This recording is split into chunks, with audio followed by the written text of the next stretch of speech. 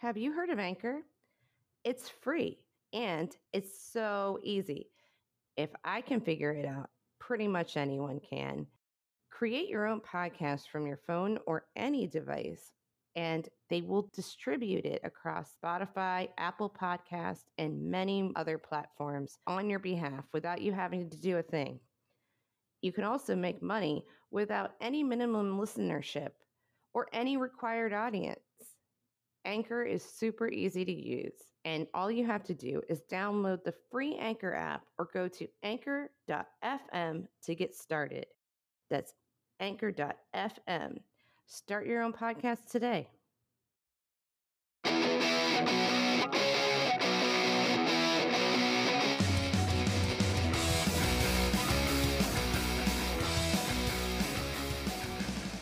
Hello, you're listening to Your Highness podcast today with Morgan from the Cannabis Women's Alliance and Diana from Good Vibes Marketing. Hello, Morgan, would you like to say hi? No. This is a podcast about women and femmes and the cannabis industry, brought to you by women from the cannabis industry. And we're going to be talking about some news items today that are relevant to cannabis. Let's start with a California bill that would ban cannabis branded merchandise.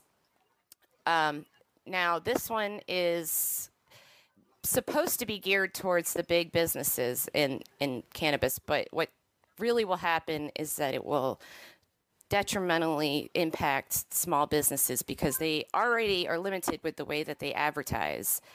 And now they can't have any merchandise that shows the leaf or the plant, and it can't be in any way attractive to children.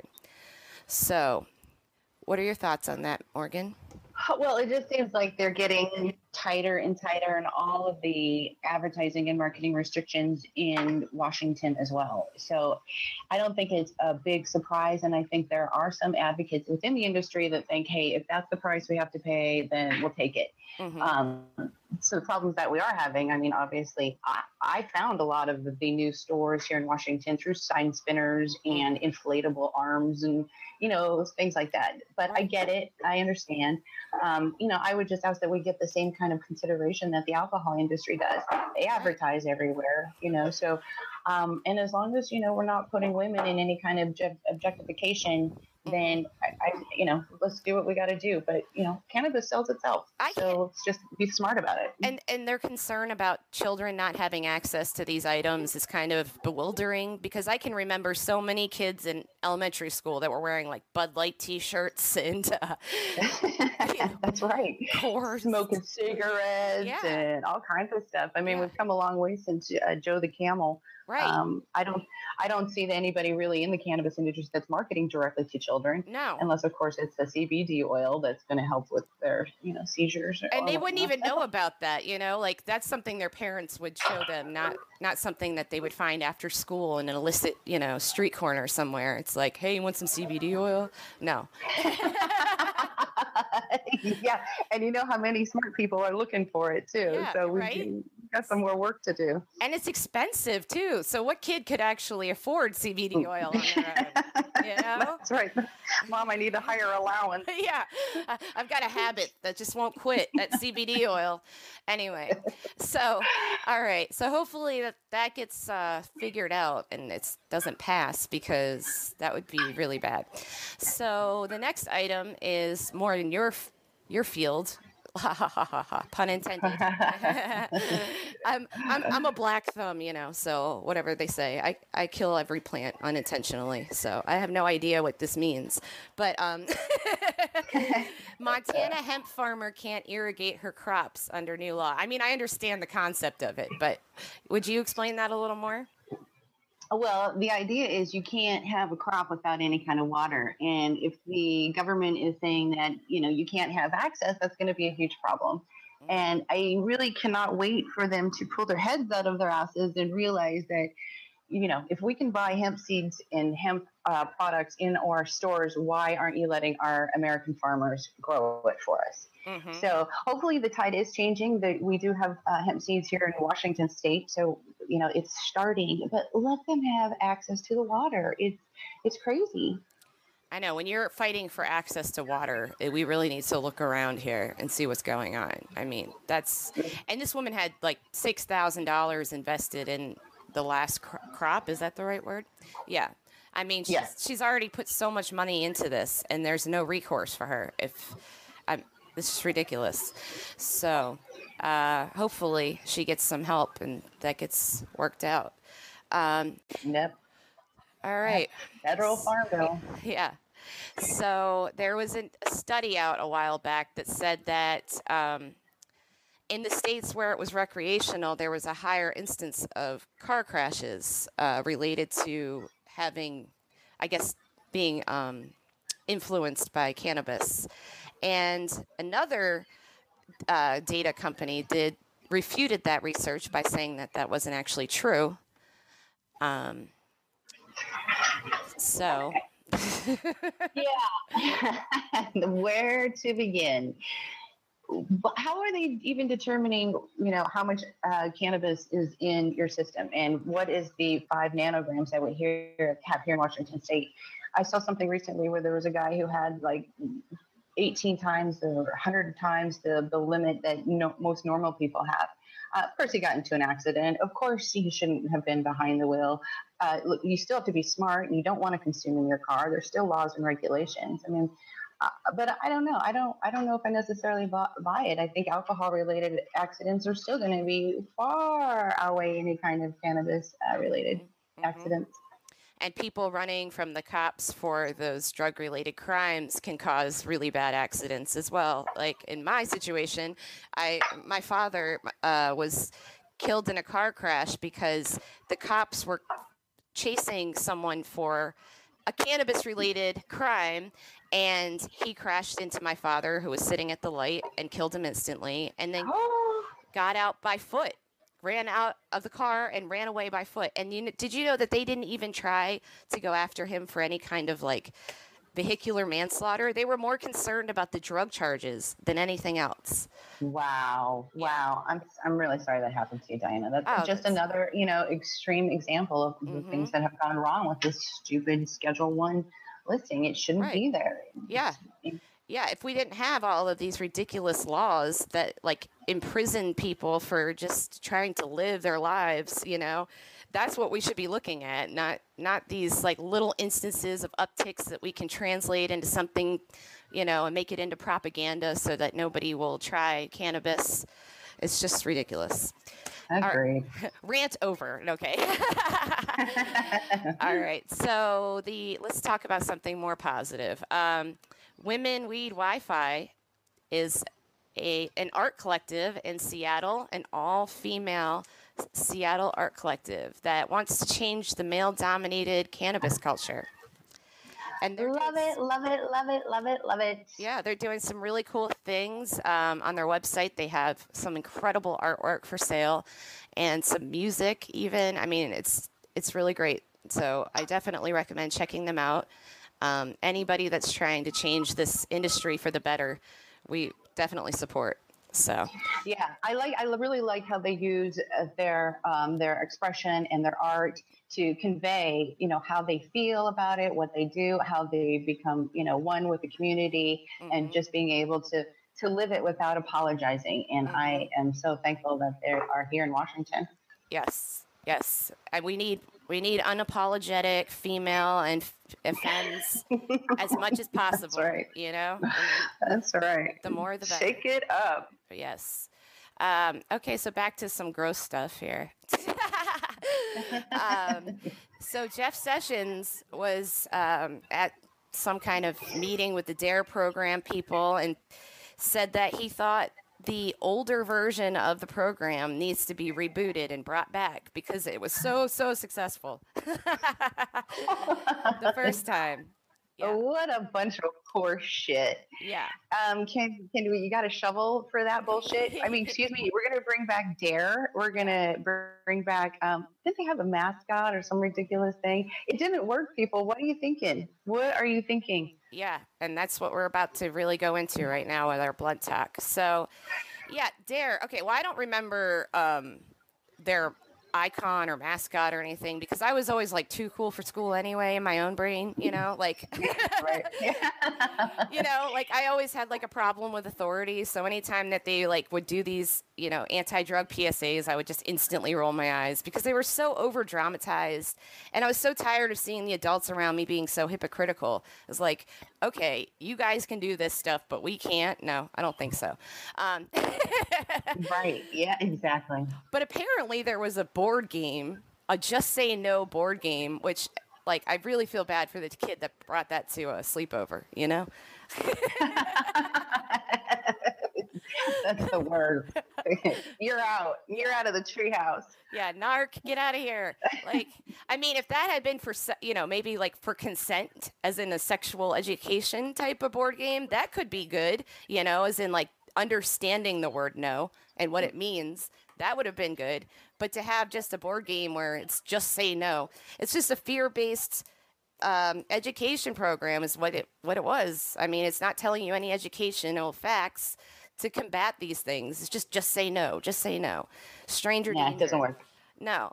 And multiple studies have shown that there's no difference in drug use, especially when they were doing the outdated version of the program. In the late 2000s, they did change their way of thinking because their funding was drying up. So they decided to go for a more evidence-based model called Keeping It Real. Real. Yeah, and it no longer lists, Dare no longer lists themselves as an anti-drug program. And they plan to continue evidence-based education.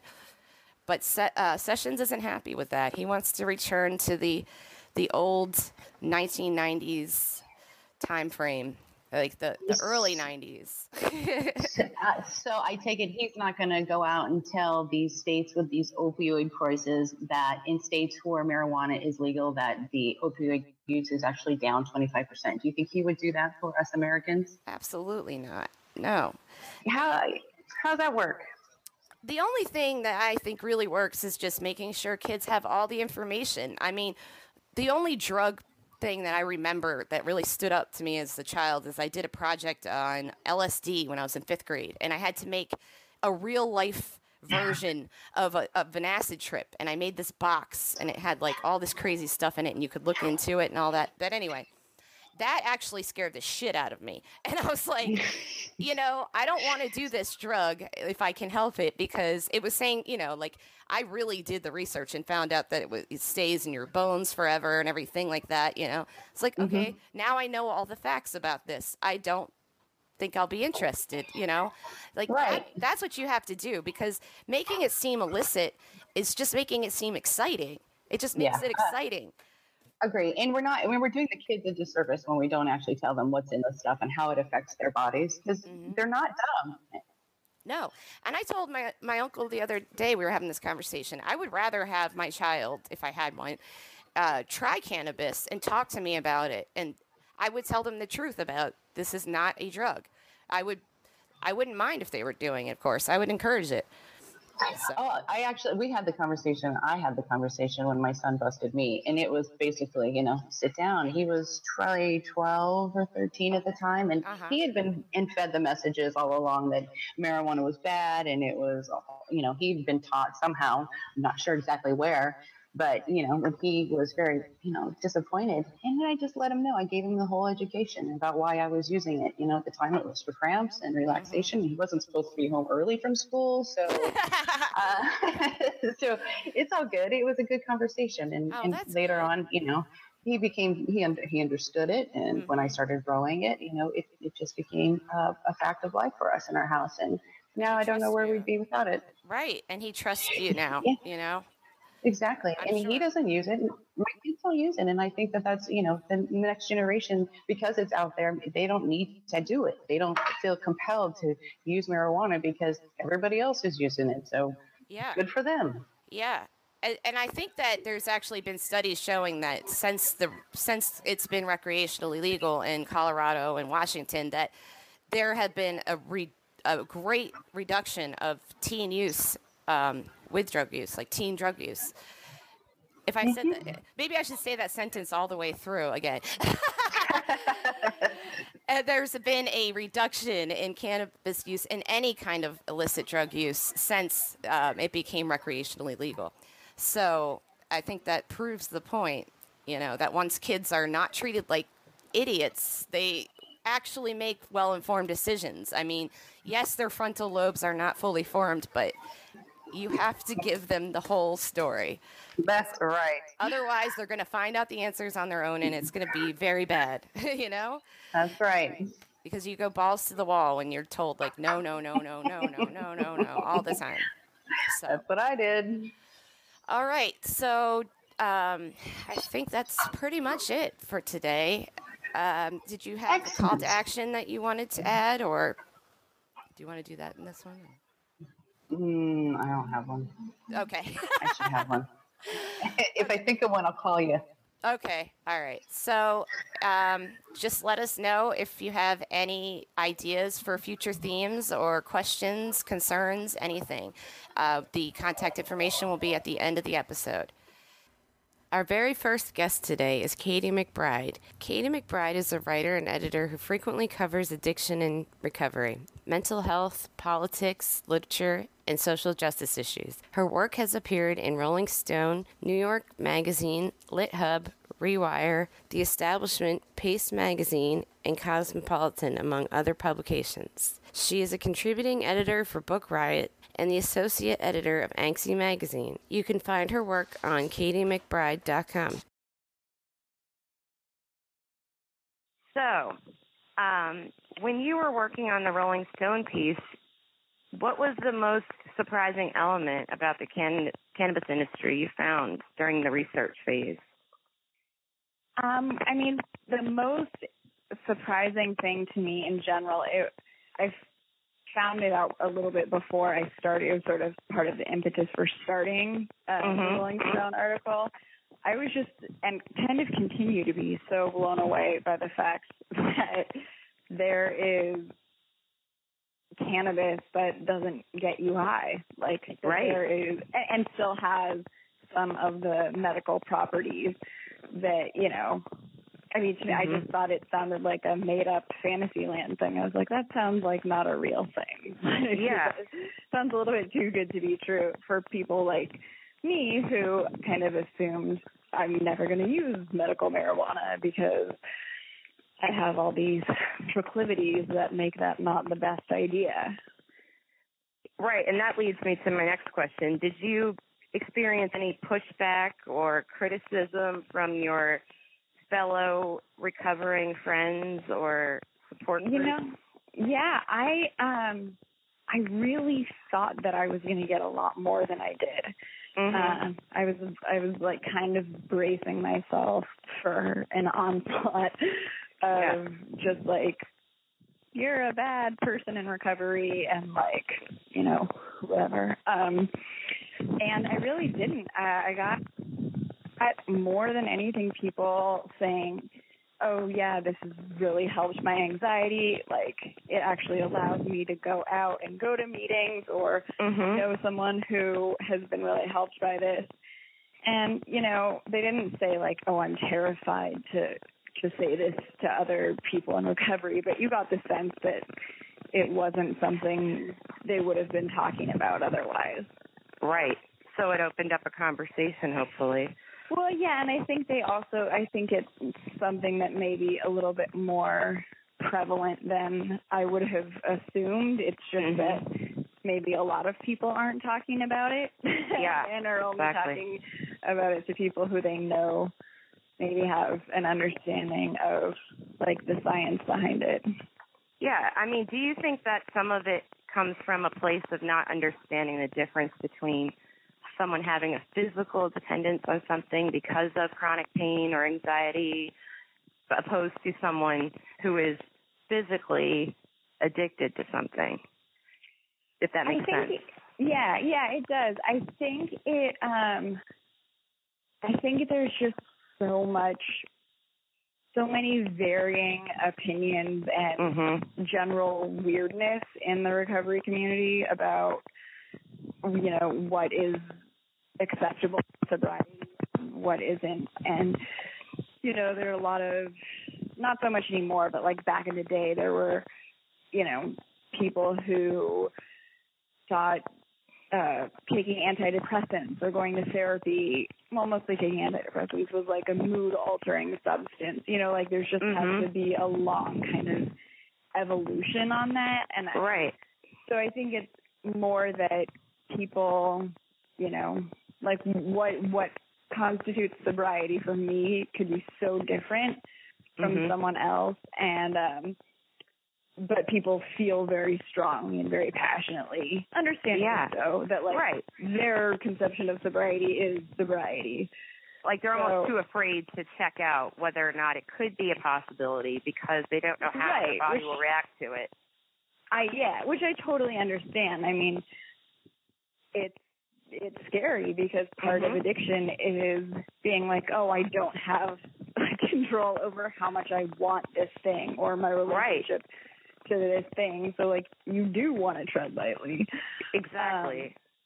And you empathize with other people going through that, and you don't want, you know, you want them to stay sober too. So it's just, I think more than anything, it's just like we're learning more about different mental health conditions and what works for them. We're learning more about what different medicines do, like how people are thinking about these things are changing. And so what I found down here is that people who do use cannabis and that are sober, you know, that are in recovery, they keep a secret because they're afraid of having that conversation, and also because it seems like the general attitude is don't do anything, you know, like you were saying, how it's unsure. You don't know how your body will react to it, so they just don't do anything. They don't take Tylenol. They don't, you know.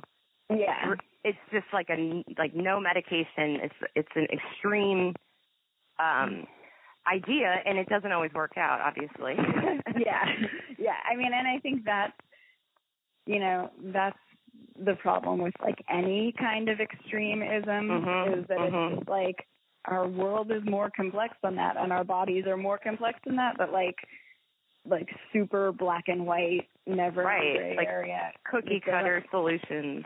Yeah, it just doesn't work out. I mean, but then, you know, like for some people it does. For some people it, you know, being really strict about it and having that kind of control like over exactly what you put in your body is what makes it work for them. So I think for me it's more about like you do what works for you, just don't spread misinformation or don't, you know. Right. And now, would you ever try, or have you ever tried like CBD oil or? I would try it. I would try it. I keep like looking into it and then kind of dragging my feet on it.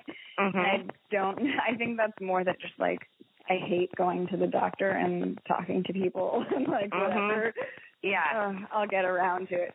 So I'm definitely open to doing it, especially because I feel like with insomnia and various other things, like it would be, and like I've, you know, by some people's standards of sobriety, like the fact that I've taken Vicodin when I've had a migraine would make me not sober. And to me, it's just like you can think whatever you want. I don't care. I mean, I think some of it has to do with the wording too, because if we're saying sober so much, and I know it's there's all this discussion about what's the correct way to say or to label, and I understand all of it, but at the same time, when you're saying things like sober, it's giving you such a definitive label. And like you said, everyone has their own vision of what sober is. So I don't know. I feel like the conversation has definitely needs to change all across the board. But in recovery, it shouldn't be a place where you feel like you're afraid to talk about what works for you. No, definitely not. And, you know, that's what I would love to see. Like, you know, even though I think 12-step programs are great and they've done a lot for me, I would like to see other programs that have also worked well for other people sort of become more prominent and just like in more areas. Because I think one of the things is like, it's fine if AA wants to take the stance of, you know, I mean, I don't think they really actually take a very strict stance on it. I think people just kind of make that up. Yeah. But it's, you know, if a group wanted to have that be their standard and make it that's fine. I just think that there should also be other recovery support groups and programs where people who don't want to define it as strictly can also get support.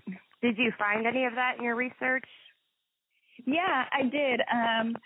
Well, let's see. There was someone reached out to me after the article, and they actually, I think, run a treatment facility for opioid addiction that uses medical cannabis as part of the treatment of coming off of opioids.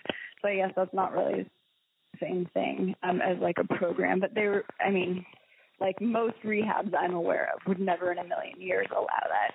Yeah. So I think there are some shifts that are beginning to happen. And I think they also have a lot of restrictions, I think. But I know there was one in Maine. I saw it on an episode of Weedakit, which is like this backwoods rehab. And it was like, and it was really incredible, but I can't find their information anywhere. Oh, that's so frustrating. It was like this secret of, you know, and it was, they'd only had 10 clients so far or something like that. And they had a success rate already of like 8 out of 10. That's amazing. Right? I mean, well, I just like the other thing is like I researched all the stuff about the medical benefits and this and that. And so, but it's even like taking all of that aside, it's also like really the worst thing that happens when people smoke pot is like they fall asleep. Right? I mean, I'm sure that's like an overgeneralization, but like it just so doesn't have the same kind of dangerous consequences.